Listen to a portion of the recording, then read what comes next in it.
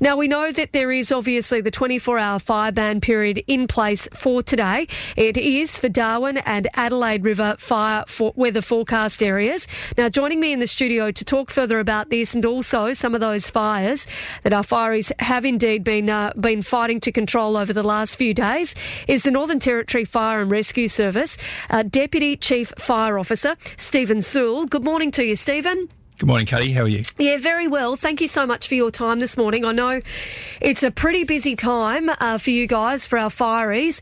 Just talk us through, firstly, obviously, we've got this 24-hour fire ban period in place. What are the conditions looking like today? Yeah, continue to be the same as yesterday's situation, and that will continue on for Wednesday and Thursday. It's highly likely that conditions will ease on Friday. Okay, well, that is good to hear. And is it mostly that wind that's sort of making it more difficult? Wind always makes it difficult, but yeah, there's a lot of dry air that's coming up with that. So that fire ban for today, it includes Darwin, Adelaide River and Batchelor emergency response areas, as well as the Litchfield Municipality and Kumali Shire.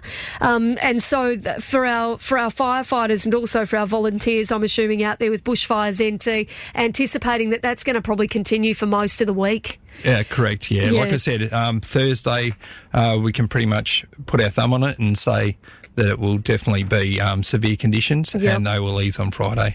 Stephen, it's been a really busy few days for our fireys. I know it is always busy, but yesterday there was that situation as well on Kirkland Road and Tiger Brennan. It was a fairly significant fire, wasn't it? Yeah, correct. Once the fire takes hold and it starts to burn with the wind, then it will run, and that's exactly what we saw yesterday. Do we have any idea sort of how big an area it was impacting?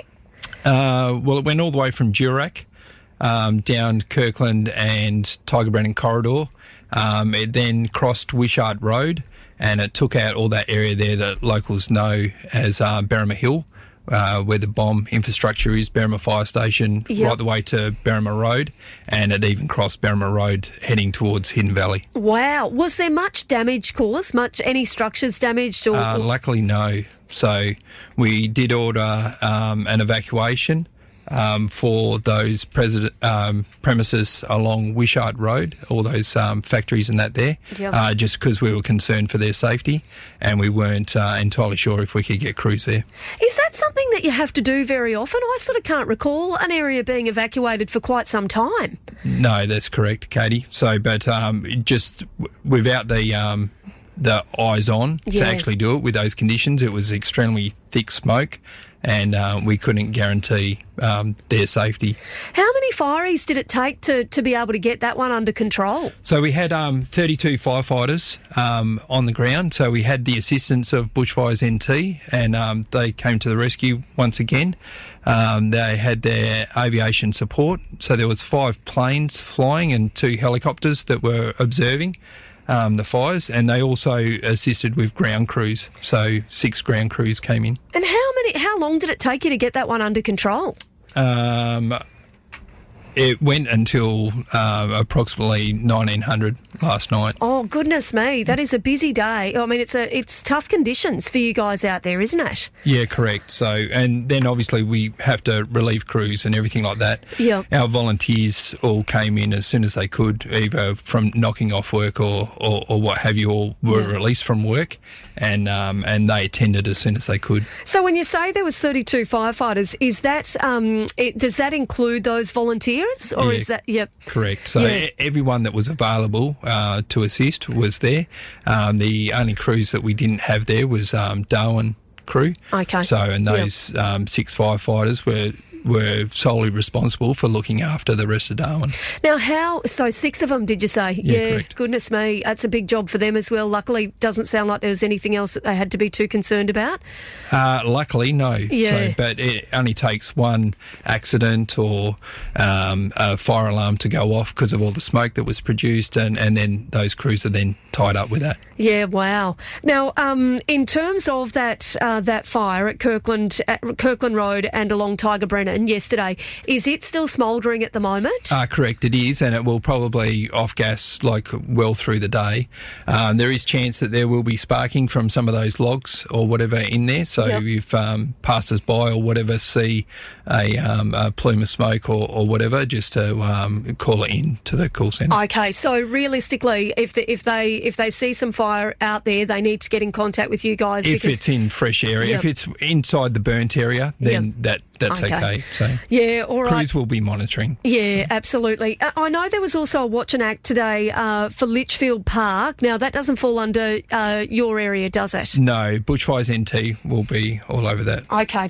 So Bushfires NT, obviously, onto that one. Now, then when you talk about the warehouse fire that we've spoken about pretty extensively this morning with the Department of Health, how are things going there? Is it still smouldering? Yep, so crews are still maintaining a fire watch on that fire. The excavators should be in to start to pull apart that structure so that we can get to the seat of the fire and make sure that there is nothing still burning under there, and investigators will still pick through the rubble. Okay, so is that expected to probably happen today, is it? Yeah, correct. Yeah. Are you able to tell us, because I know we've had a few people asking, and I don't know whether you can, but whether that warehouse had a adequate fire retardant, or whether there was sprinklers inside there? I know that's been a question that some of our listeners have been sort of raising. I don't know whether you have any insight. I have no insight. No, yeah. So it does sound as though it's a busy time at the moment for our fireys. Are the conditions that we're experiencing at the moment out of the ordinary in any way, or is it what we usually would anticipate at this time of the year? This is normal territory conditions. Yeah. So, and just having to manage it all, I suppose. Hey.